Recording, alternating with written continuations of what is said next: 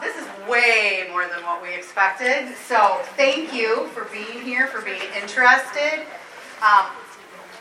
We are 100% in the trenches with y'all. We love kiddos. We spend every day with them. So we are not expert presenters. We just have some things that we thought might be helpful for sharing. You know children, and you know their hearts. They're open and sponges and just ready to receive more learning about Jesus. And so I just wanted to tell you, I have the distinction of getting to be the oldest of the group, not necessarily the wisest, but I get to be the oldest and tell them all what to do. Our mission at Dutton Christian, where we teach school, is that within a Reformed worldview, we seek to nurture the heart with biblical truth, equip the mind with academic excellence, and impact the world for Christ. And we're just, like I said, regular people trying to live out that mission. And the thought came to us that we have been working hard to really work on that intentional piece of nurturing those children's hearts and figuring out ways that we can really grow them spiritually. So what we're going to do is share 4 different things that have worked in our classrooms. And today I'm going to talk to you about bringing the whole big picture of the Bible in an accessible way to young children. I've always loved learning about the Bible. When I was in kindergarten and all beyond as I grew up, Bible stories were my favorite things. Bible classes were my favorite things. I love biblical history. All of that was something that just resonated with me. And I've attended Christian schools since I was 5. But despite all of that, all these little pieces I knew, all these facts, all these stories, bits, it wasn't until I was an adult that I understood that whole central message, the big story of the Bible, the grand story of creation, fall, redemption, and restoration. I don't know if it was a concept that I had just missed or if it was just never taught to me, but I was getting ready to teach children's worship in my church, and all of a sudden I had that aha moment like, oh, there's like a big thing here. It's a big plan. It's more than a bunch of little cool stories. It seemed like a tragedy to me. I didn't like that I had missed that. And so it was important to me to figure out a way that I could invite my young students into that story in an age-appropriate way. It's a pretty big concept. It's got some big words in it. So how do I make it more accessible? I grappled with that for a little while and finally hit upon a project that has worked really well in my classroom. The students, right in the beginning of the year, began working on a poster of God's big story. We changed the wording a little bit. Instead of saying creation, the fall, redemption, and restoration, I've changed the words to creation, sin, Jesus, and for the restoration in our classroom, we call it Color God's World. And I can explain more about that as we get to it. We use in the classroom, to make this accessible for the students, I use a lot of art from different books, literature. We do discussions, and we also use the Bible curriculum because we have to fit everything in. We know that's not always easy. So I'll just quick show you the one piece that I brought that's not on a slide. So here's just one that I pulled off the wall before I came. This is what we're working toward, okay? Just a poster, very kindergarten, and it's God's story. So let me just go through how we created that together. These are a few resources that I use. This first one, the garden, the curtain, and the cross, is just a fantastic story picture book, which explains God's story in an incredibly beautiful way. I really, really love using the pictures in this. The kids, they resonates really well with them. And I found it's not very well known. Next to that is a box set, a newer resource by Jenny Allen. And there is one book for each part of the story. And then if you don't already have the Jesus Storybook Bible in your classroom, I think that it's really a necessity. Jennifer's going to talk a little bit more about that. But it says that every story whispers his name, and that's really the way that the book is put together. So we begin at the beginning. Right away in the beginning of the school year, the story of creation happens in our Bible curriculum. So after talking about God's beautiful creation and the Garden of Eden, and going outside and looking at creation, looking at a lot of books and showing how illustrators have interpreted the garden and the creation, we make a picture. And it's just a small, it's about 5 by 7. And I just try to make it really open-ended and let them do what they want and how they would see God's beautiful creation. And we talk about using a lot of color because it was a beautiful and colorful world. The writing, if you can see here, I go through and I put a line on after they've made their picture. And it's the beginning of kindergarten. So I just write a C underneath the document camera, and they make the C as best as they can, and we write the word creation. So it does give you a little bit of a chance to do a little letter work also. Got to get that all in there. So then, after the creation, of course the story of the fall comes very quickly in the curriculum. If you have taught the story of the fall, you know that our kiddos are quite horrified, right? That Adam and Eve would make that choice, that anybody would disobey God. Of course, they don't. Okay? And for many of them, the word sin, they've not heard that before. So we talk about sin, and the book that I showed you earlier, The Garden, the Curtain, and the Cross, is one that's really good at illustrating this. It goes from these beautiful, beautiful, colorful pictures to kind of a darker sepia color picture. And we call that in our classroom the bad, sad, and the ugly. And that when sin came, the bad, sad, and the ugly came.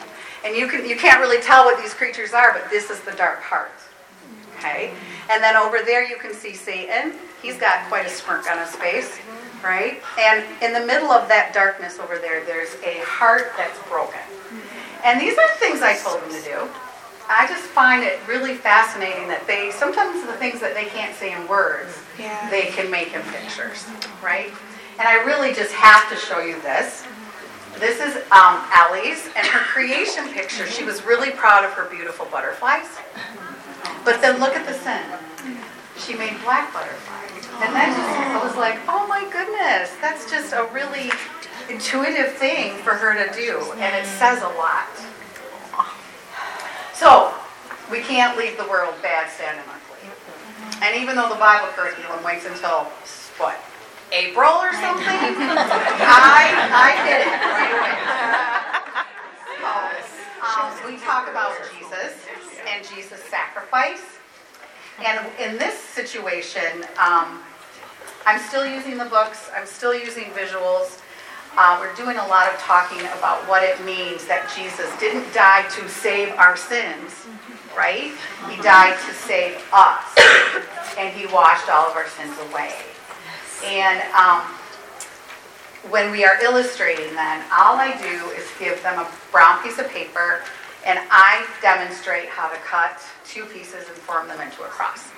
And that's the only direction I give them. So some of them are really simple and do what I said. Some of them really love to embellish. And the little guy on the back over there, he cut that out of the paper himself without cutting 2 pieces. I'm like, you go, buddy. That's awesome. Right? Isn't that good? So also, at this point, I don't demonstrate how to write the word Jesus because it goes on our word wall. It's a really great time to put it on the word wall. So I wrote it on the board, and every one of them did it. No line, nothing. I was really proud of them. Now we come to the final part of the poster, but also the most exciting part to talk to the kids about. It's our place in God's story. It's where we come in. It's not the history. It's happening now. In our classroom, the phrase "color God's world" is one that they've heard from the beginning of the school year. It means that we're partnering with Jesus to make the world a better place. We're getting rid of that darkness and the bad, sad, and ugly.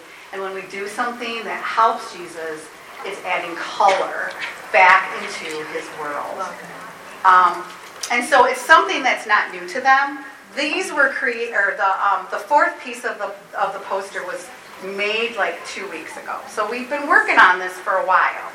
It takes time. But in Color God's World, we do write all those words and talk about finger spaces. Some of them get it and some of them don't. But we I have them write or draw themselves doing something to color God's world, to make it a better place. And this is where I just love to see their heart come out. I'll just read them for you. This kiddo said that I love God's world. I'm picking up trash to keep the world clean. And in the middle, I'm walking my dog. I'm an earth keeper. And then way at the end, such a cool illustration. This little girl had brought in little bead animals, and she shared them with everybody earlier on in the classroom. Like everybody got to take one home. And I talked to her about, you're being a community builder because you're being so kind and loving to your friends. So she drew that whole thing, like those are all little bead animals up there. That's our rainbow table. It's kids picking out that. I mean, it's just really fun.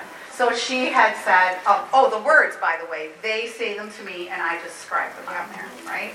So I am a community builder because I'm sharing the bead animals that I made for the class. So after doing all of that, we put it together as a poster. And this is teacher work. Okay? So I just do some gluing.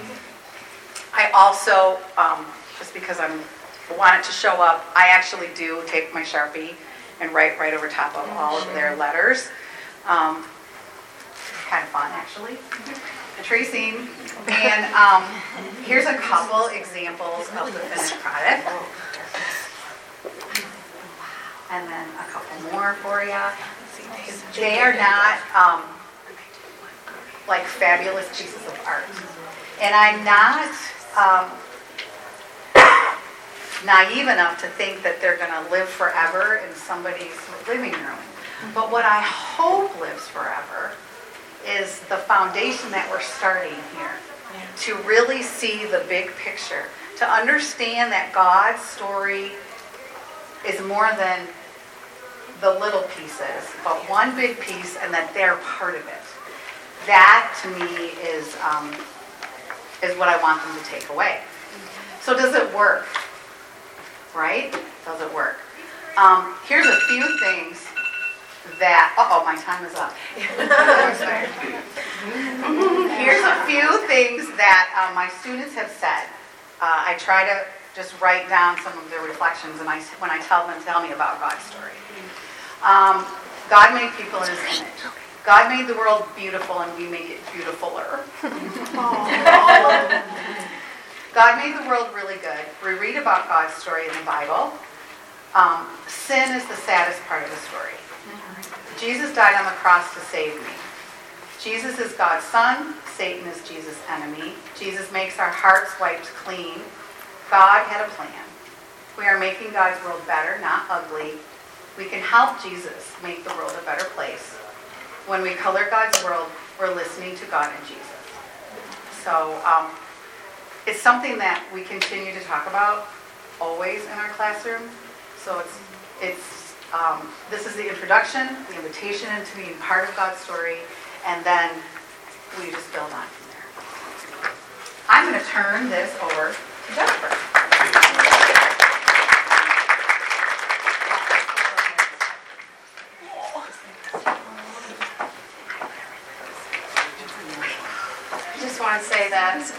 never have I ever put these words in my mouth. I'm really good at something, and I could stand in a room and do it. So just bear with me because I'm terrified right now. But these people said you should share, so I'm sharing, and I trust them. Anyway, it really is about me being someone who's learned to use what I love about God and about God's world to just plant little seeds of wonder and curiosity and to the hearts of these little kids that we're with every day that we have the blessing of being with. So my first slide here tells you the why of Storybook Bibles. It all started right there with that little picture, that little book that I got for one of my kids when they were really little. And I brought it with me in case you want to look at it, because when I first got it, I thought, oh, some of these pictures are kind of scary. And the words are, it's just really old in my head, really old. And I thought, what could this little book offer for my child's faith development? And I recently showed it to a friend of mine, and she stood there with the book, and she was like, oh, I remember this picture. Oh, I remember this picture. And I thought to myself, that's the why. That's the why of Storybook Bibles, because her family used this book as devotions, and the images for her are linked to the pictures forever. And I want to just point out that even the littlest of kids can understand great truths when they hear them in simple words. But when you use a storybook Bible and you pair it with a picture, God uses those pictures to imprint the story on your child's heart. It's all about using the pictures to imprint the story. So I believe our greatest blessing and our greatest responsibility as Christian school teachers is to be able to plant those truths in our children's hearts so that the teachers after us can nurture and grow them. So that's what this is about. And this is just a few samples of some storybook Bibles that I have. I went online, just went to Amazon, which we all often do, and I did a search of ages 3 to 5. You can get 10,000 different choices in storybook Bibles. If you add ages 6 to 8, you're going to get up to 20,000 different choices. These are just a few that I have on my shelf, and I'm not saying these are the ones you should buy by any means, because some of them I used in preschool, some of them I use now, but I told them before too, I'm a self-professed children's Bible junkie. I love them, I love looking at them, I love reading the different ways that people interpret God's story through pictures especially. So I just want you to see there's a variety on my shelf. What I think is great, you might think, that picture's not for me. So what you need to do, you need to be discerning about what you're looking for. It's very subjective. It's not about me. It's about my class. What is my class going to respond to this year? What works this year might not be something that works yet next year. At the pre-K level, when I taught preschool, my experience was that the brighter, the bigger the picture I could offer, the more impactful my words behind it would be. So if you find a Bible with illustrations you love, but the words just aren't a good match for you, use the pictures and your own words. Trust your voice. It can be hard to trust your voice and put your own words to those pictures. But do it, because it's not about you, it's God's story. And He will give you the words you need to reach His children. I often show pictures from more than one Bible as I'm telling a story, and I might say, well, this is what this illustrator thinks it might have looked like, and this is what this illustrator thinks it might. Or I'll say, the Bible doesn't exactly tell us what happened. Often they'll ask me a question, and I'll say, well, the Bible doesn't exactly say, but here's what this illustrator thinks maybe it looked like. So I use the pictures can often help answer those questions that I can't. The Beginner's Bible is one that we have our kids keep in their book bins. Many kids have that book at home already. It's a great one, I think, for also, they love to find the story. Oh, look, I found this story. Oh, look, I found this story. But it's also a good one, tying in literacy. You can have them look for the word God. You can have them look for the word Jesus and love. And then also gives you the ability to point out how God and Jesus and love go throughout his whole story. They never get tired of that. And, don't forget, he's a master at putting words in your mouth. He wrote the story, and he'll help you tell it. As far as where to begin, if you are not someone who uses storybook Bibles, and you're like, what should I have? Tammy already talked about the Jesus Storybook Bible. I brought the big edition along with me. You can get a small one. I highly recommend the big one. And I'll show you why.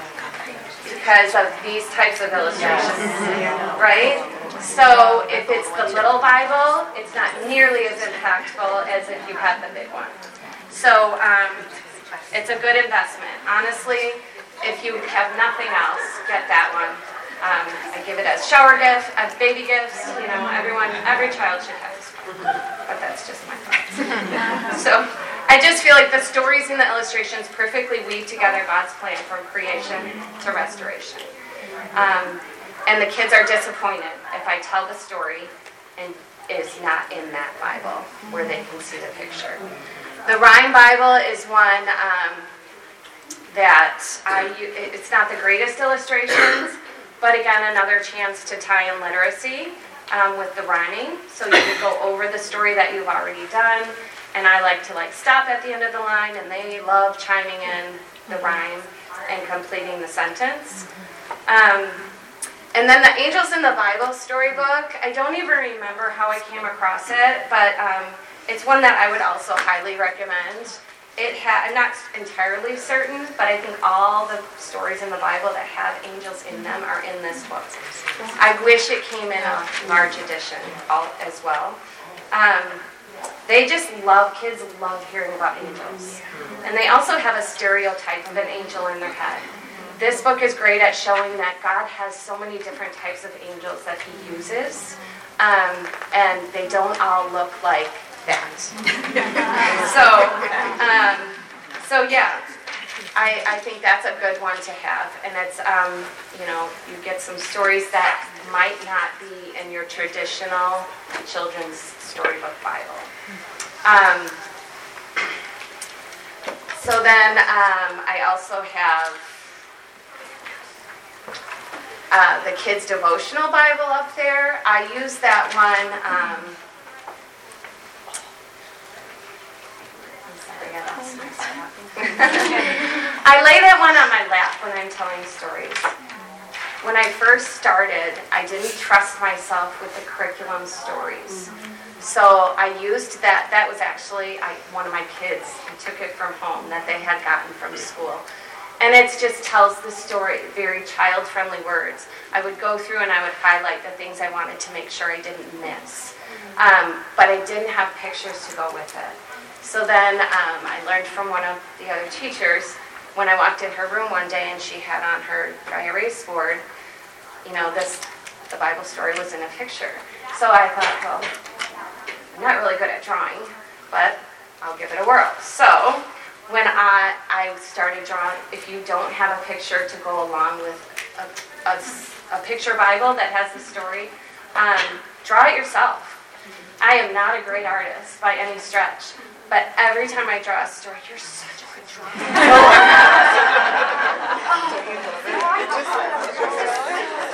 I've never got it. So,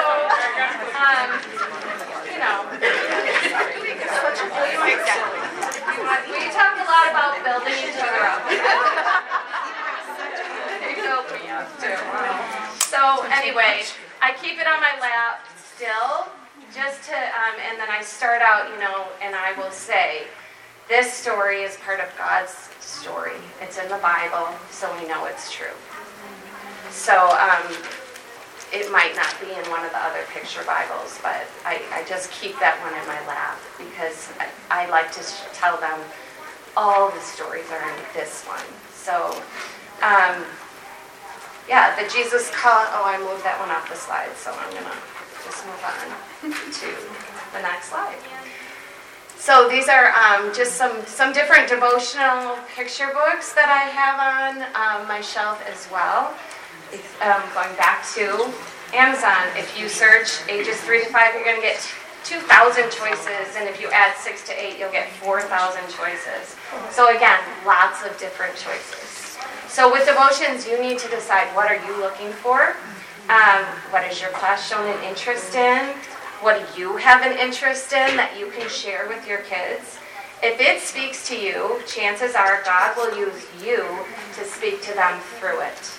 So go with what interests you or what you discover interests them. Devotions with children, you need to be short and sweet. They don't need a lot of words. They need to have a topic that's going to draw them in. And if there's a picture to go along with it, again, it's going to draw them in more. I personally am a creation enjoyer. I love animals. I love discovering it amazes me over and over how many creatures God's made and different things in creation. So over the last several years, I have noticed in a lot of my kids, they are full of details and facts about animals that they've gotten off of apps that are on their parents' phones or off of games they've played or TV, whatever. So they have this wealth of information. What they don't have is a connection to God and His truths because of the details that they know about His world.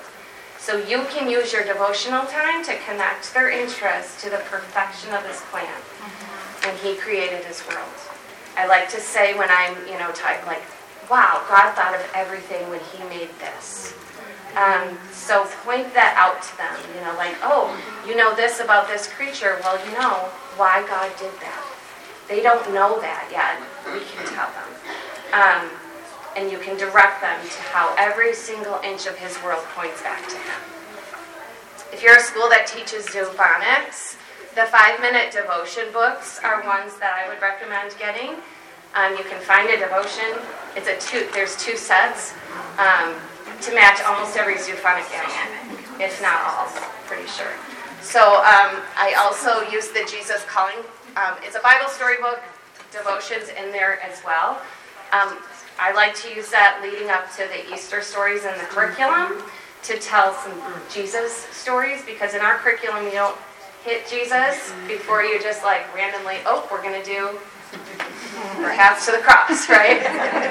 And then we're going to jump back to the Old Testament. So I like to use my devotion time leading in to tell some Jesus stories, and they love to hear the Jesus stories, and there's little devotions to go along with that. And then this Indescribable, the Louis, I think it's Giglio, whatever. He's got some, and they're a little higher level, but a lot of great topics in those. In fact, when I was looking at things, I bought another one. So, just pick and choose depending on the time of year. But I think it's worth noting, as with the Bible storybooks, use devotional books as a springboard. You are not bound to read the words that the author wrote. You can and you should paraphrase, add to the material, meet your class where they're at. You're sharing His truths. He wrote the story, and you're just the vehicle that He's using for the little ears to hear them. Okay? So the picture books, I think it's also worth noting that devotions don't have to come from devotion books. Picture books provide a great opportunity to invite God into your day.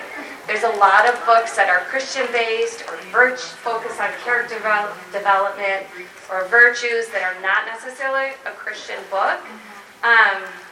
You can Google that. If you want to work on, if you have a little one in your class who likes to embellish the truth, Google it. And you might find a great book to go along to start a conversation. Any book that you feel can be used to illustrate and point to God's truths in a visual way is a book that you can use during devotion time. These are just a few of the ones that I like to use. but just a few. And there's so many. You can also search Google for scripture by topic. We all know this, but then you can search for the book. So it's often the discussions following the reading of a book or a simple story that are the most powerful in directing children to show Jesus to others in all that they say and do. So those two, if you wrote down, those two are older books, but those authors, David and Helen Hadel, if you teach Psalm 23 in your curriculum, that one's a really cool book talking about a shepherd, and it goes line by line, and the kids love to hear every day the new line. It's an older book, so it's a little harder to find, I think, and so is the other one, but I wanted to put those up there. So anyway, in closing, I want to encourage you to remember three things. First of all, remember, God wrote the story. He has you in a place where He wants you to share it. He already knows the tools that you need to do it, and He'll put the tools in your toolbox. So trust your voice. Secondly, little learners need visuals. So many stories, truths, and promises in the Bible defy explanation, and they're so abstract. And to attempt understanding without a powerful visual to share with that powerful story, you might not put an imprint on their heart. So use the visuals. And then last, by committing to start your day in the classroom with some sort of a devotional time that's intentional and that relates to your class's interests and or your curriculum, you model for your class how to start their day with Jesus in a meaningful way. And that could end up being the most powerful point of your day.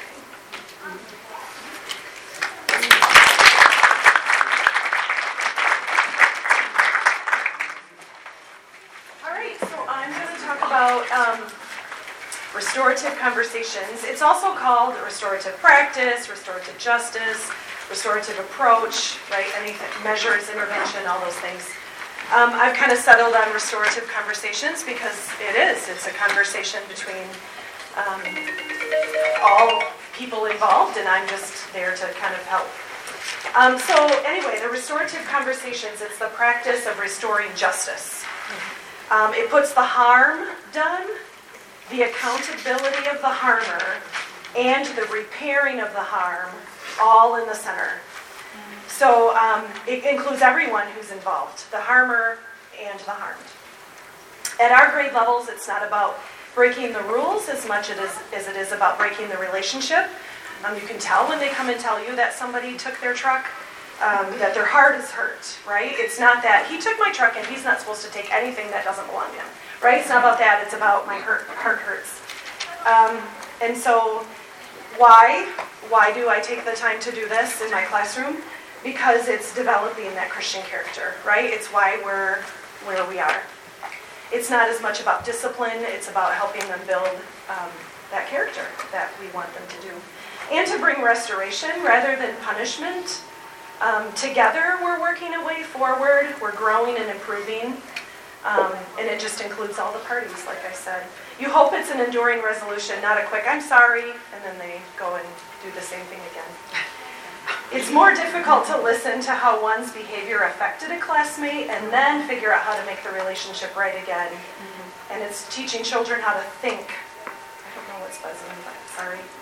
It's creating new pathways in their brain, not a quick fix. So I start with restorative circles, just by their structure. Circles convey certain values. Speaker. Yep. You just sleep for a while. You need a rest time.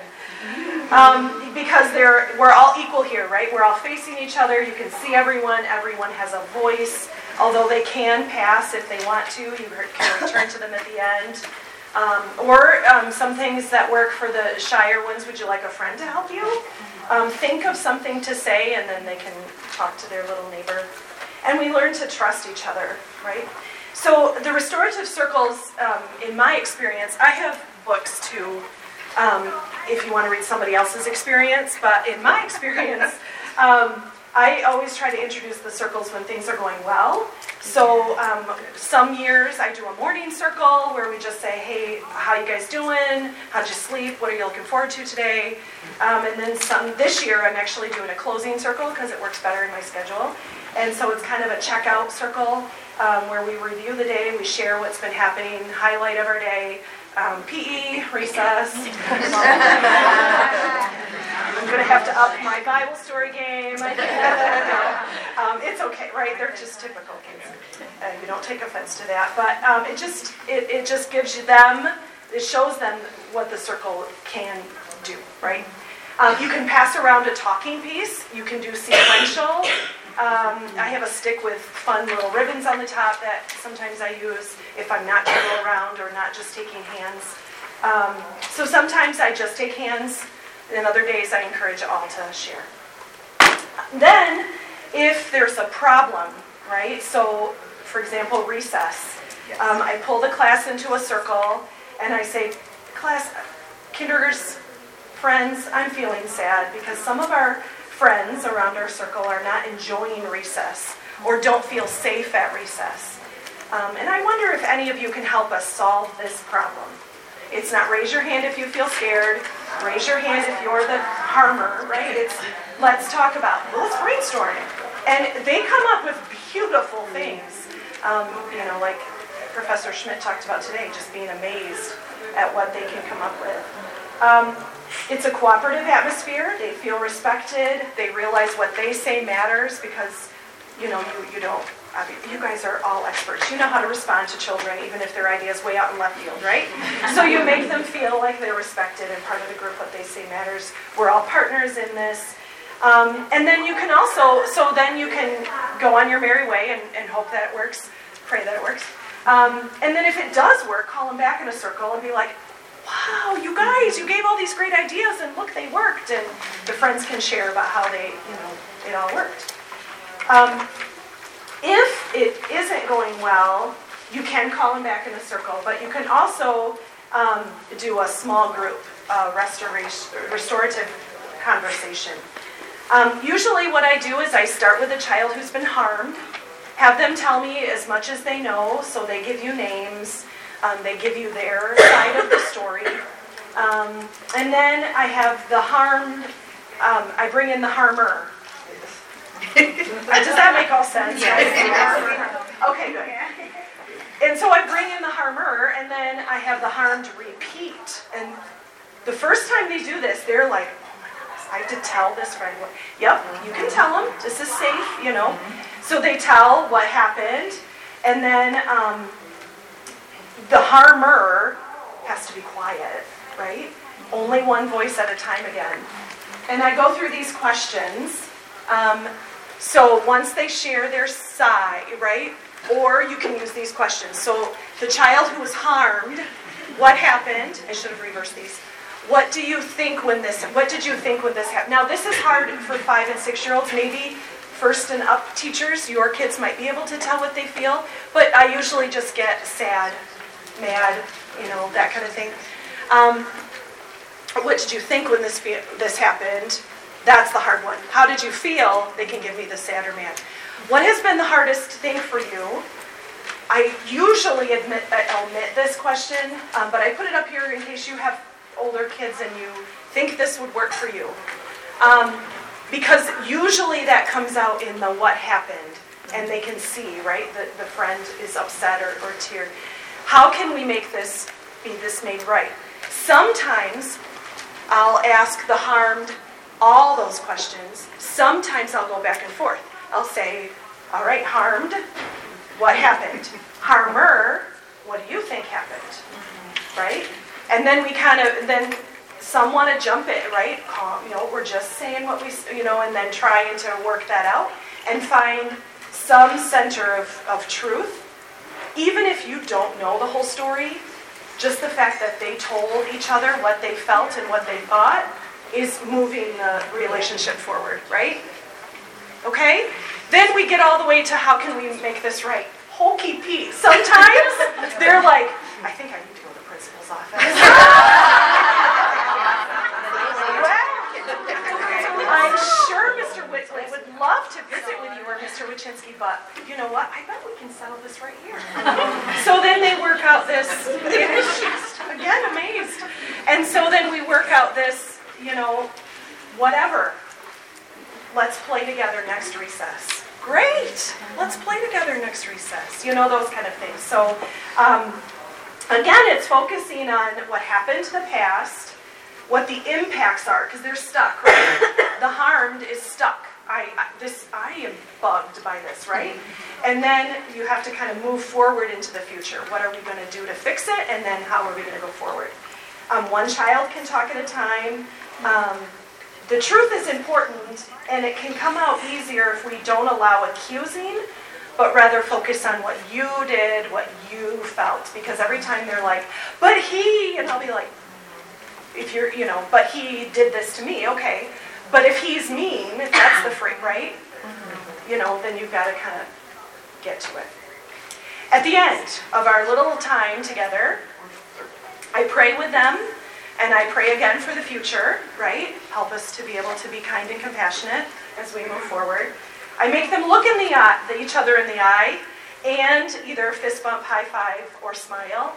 And they end up giggling, right? Because to tell 5-year-olds to look in the eye and high five at the same time, they miss. They all start laughing.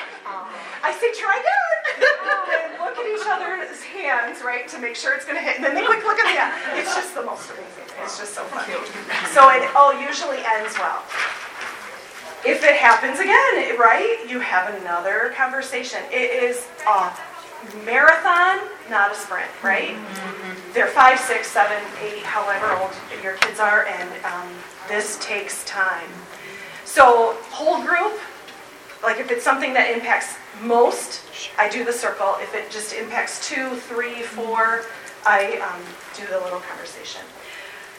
What do you do with the rest of the class when you're in the corner or in the hallway? Good question. If you have any ideas, I'd love to hear them answer. Woo!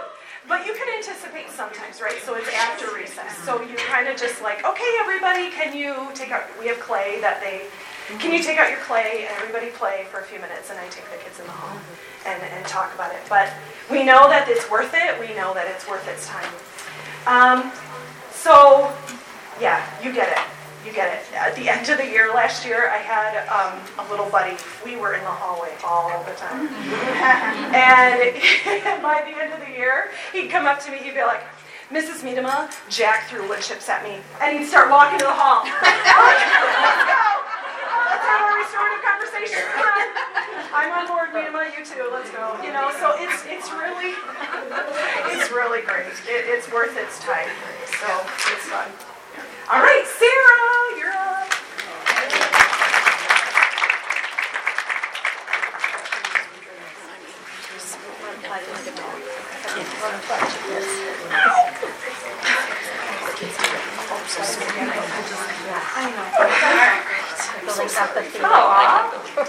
This is fun and terrifying at the same time. When you have something that God's put on your heart and that you're passionate about, it's fun to share it with others.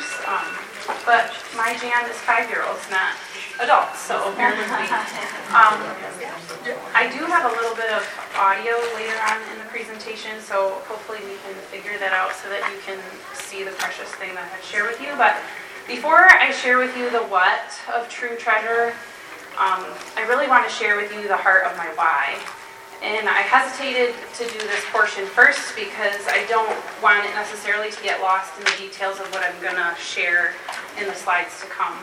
However, if I save the why until the end, I don't want to get wrapped up and run out of time and miss that part too. But in the last 15 years or so, the Lord has really been at work in me and in my spiritual journey.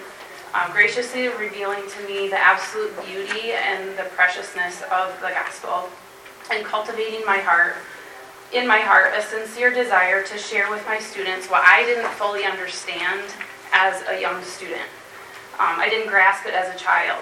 The simple yet profound truth of God's great rescue story, which my colleagues have already shared so beautifully with you through the Jesus Storybook Bible and the Redemption story. Jesus is the most precious, priceless, unfathomable treasure that we could ever seek to acquire. In Jesus are hidden all riches. He's unsearchable, he's inexhaustible, and he's an unfathomable treasure chest. So as my heart cherishes Christ and the gospel more as an adult, I find myself wanting to find ways to impart that to my students in tangible ways as a 5-year-old. So much of what our culture is teaching our kids to treasure is meaningless, earthly treasure. The Lord has laid it heavily on my heart to teach my kids to store up heavenly treasure that can never be taken from them and that moth and rust cannot destroy. It's my sincerest desire that my students leave my classroom having grown in their ability to desire to delight in and treasure their Savior and His Word. So that's where this all comes from. And I hope that it's a blessing to you. So, my whole Bible curriculum is framed in the concept of treasure. And when I took the job that I have, the teacher before did solely the Jesus Storybook Bible, and I was very, very grateful for that because it's a beautiful framework. We actually there's a curriculum that you can purchase to go along with it, but it's very above my kids, my young fives kids. So I use parts and pieces of it to guide my teaching, but I don't teach it strictly. It's for older kids. But anyway, I start the very start of the school year with an invitation. And I do that by way of introducing my relationship with my 94-year-old grandmother and how dear and precious she is to me. She lives very far away, and I don't get to see her very often, maybe twice a year, and she sends me letters. So whenever I get a letter, I get so excited to open it and see what she wanted to tell me. I keep it on the counter. I put it on the refrigerator. I show it to people who visit my house. It's just so, so special to me. So I bring to them, here it is. I show them my letter that my grandma sent me and that it's in her own handwriting, and I just marvel at it with me. So my very most favoriteest part of each of her letters is at the bottom. She always writes, "I love you, Sarah." And how silly it would be for me if I received an envelope from my grandmother in the mailbox and took it in my house and left it on my counter, right? I would never get to know what she wanted to say to me, and I would never get to read her "I love you." So I take out my grandma's letter and marvel at it with them, and look at what grandma sent me today. What does it look like to you? And inside is a treasure map of our playground. Okay? She sent us a treasure map. Should we go find the treasure? I said, of course, that's exciting. You know, they're all on board. So we take our shovel and we're parading through the playground, and there you see X marks the spot. We found it. That was where the treasure was. So we're excitedly digging up the treasure in the sandbox, and we find buried treasure in a box which contains 2 treasure chests. So the first treasure box contains a real, true, holy Bible. The Bible is God's love letter to us. It helps us to know Him better and to hear His "I love you." Should we put it back in the box and rebury it? Well, no. How silly would that be? We have to read it and use it to know God better. Okay, so here I am showing them, opening the treasure box and showing them the Bible. And then the second one contains some sand and some jewels. So I pour out the sand on a tray and allow the kids to sort out the difference between the real jewels and the fake dollar store plastic rings. Undoubtedly, they're more enamored with the plastic rings. Want to take them home, but the real thing is I want them to feel the difference, right? I want you to know there's a difference between real and true. God wants us to find the true treasure. Fake treasure is a trick, and it's not worth anything, and it doesn't last. Satan wants us to be happy with fake treasure. God wants us to find true treasure. True, priceless, precious treasure is in God. So that's kind of the first portion, is introducing God as our treasure and His Word as our treasure. Then I move into a day or two later, and we're talking about you are God's precious treasure. So This is one of my favorite resources to display this truth to the kids. We were talking a little bit beforehand that it is lengthy, so you can break it up into 2 or 3 readings. But the truth presented in this book is just so beautiful about how the wooden people are giving each other dot stickers and star stickers based on what they can do and who they are, and how Punchinello doesn't like that. So his little friend encourages him to go see Eli the woodcarver. And Eli says, well, what your friends think about you don't matter. They didn't make you. You're precious because I made you. And so every day come and see me, and I will remind you of why you're precious and why I love you. So it's really, really special, and every time I read it, I get teary myself. You maybe sometimes have that as on your Christian journey, where God uses your lesson that you're teaching to your kids to just, you needed to hear that again, right? So this is a really, really fun lesson because we've used the treasure box the day or 2 prior, and now I get to use it again to tell them that they are God's precious treasure. Except for this time, there's not a Bible inside, there's glowing light inside. So this is, like, God's word is our treasure, but what's in this box is God's most precious treasure. And I love to speculate with them about what is inside. What could be God's most precious treasure? And what they come up with is precious, and it's comical sometimes. But inside, I have all of their pictures. And so I take it out, and I look them in the eye, and I say, Emma, you are God's most precious treasure. And and as I go through each one, you can see the ones that haven't been called yet. Like, am I in there? So it's a really, really fun experience. Well, it's the most incredible treasure that we've ever seen. And you are God's most precious treasure. So then we're going to add them to God's treasure chest on my bulletin board. But before we do that, we have to bedazzle them. So we put little sticky jewels on them, and they think that's lots of fun, and they make themselves glitter and shine before we put them up onto the treasure box.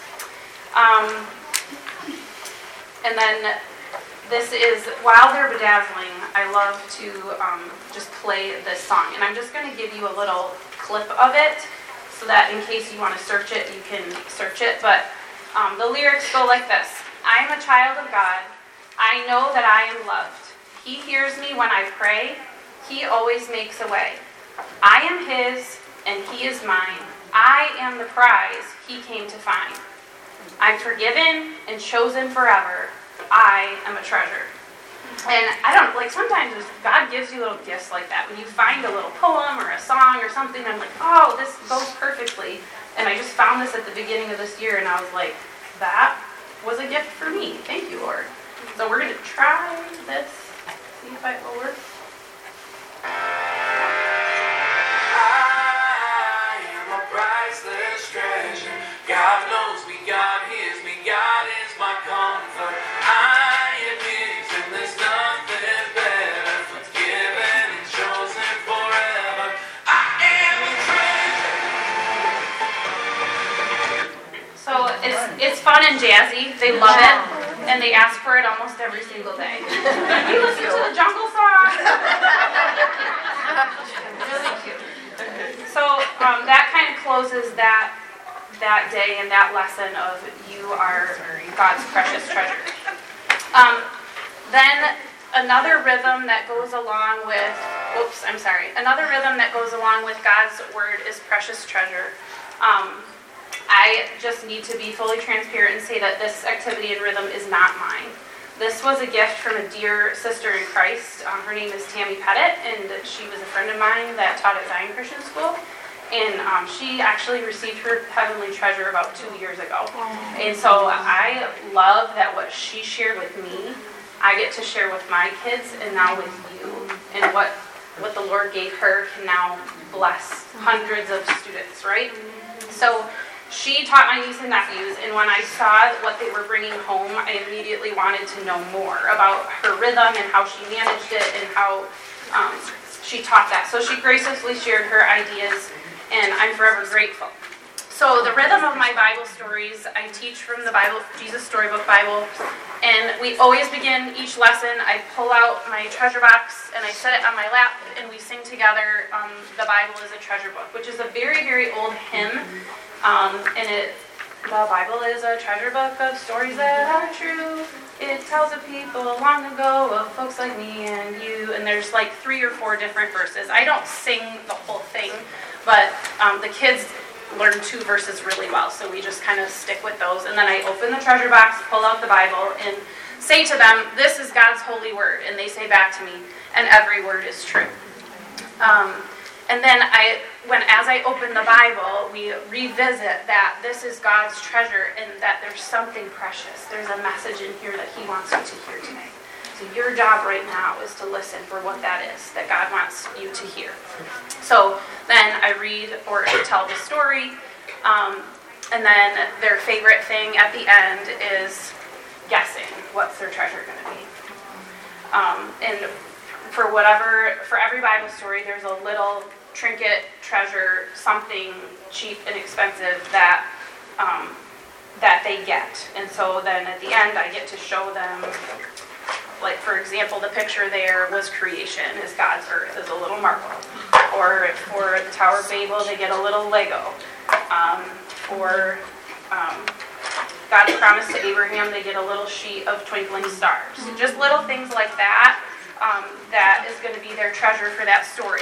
I do 2 stories a week, so then on Friday, they take their treasure box home. So this is their home treasure box. It's just a little mint tin that we spray paint, and their treasures go in here to go in their backpack to go home. There's a mirror inside to remind them they are God's treasure, along with the treasures that they're taking home. And then so they have at home their home treasure box, which has the label on it there. That's their home treasure box. They transfer their treasures from school treasure box to home treasure box. This comes back every Monday.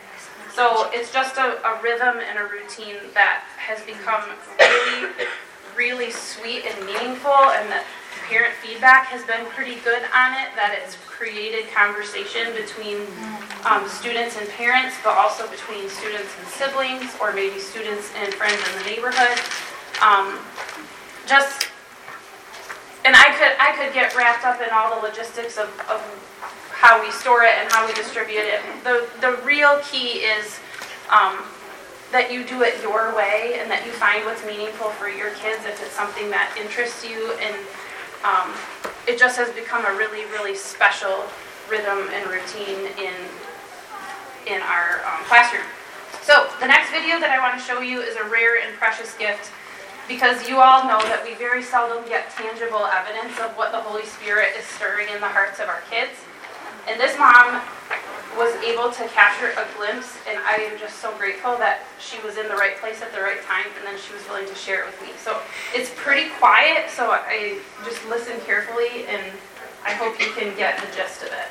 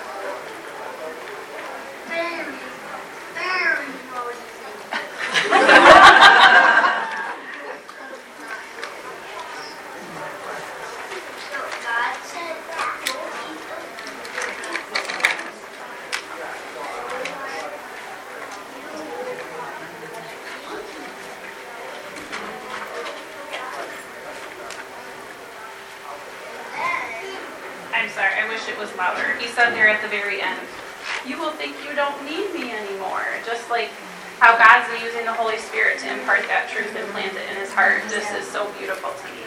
So, that's kind of the rhythm of True Treasures in my Young Fives classroom. And then the last thing, still buzzing, and I just have to unplug it. Okay. And Tammy already talked about this too, but I also use the illustrate the beauty of the gospel with the bridge illustration. So I introduced it on Reformation Day, drawing it out and talking about how Martin Luther wanted people to know they didn't have to earn their salvation.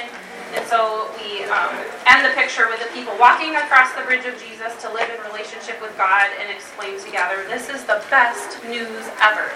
And they take like 3 or 4 times throughout the year they draw it, they practice drawing it in their prayer journal so that by the end of the year it becomes something that they're really familiar with and becomes a safe thing for them to talk about.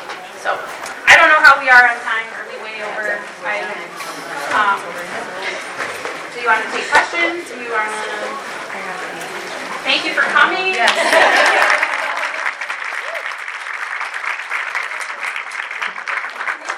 One more thanks to these 4 wonderful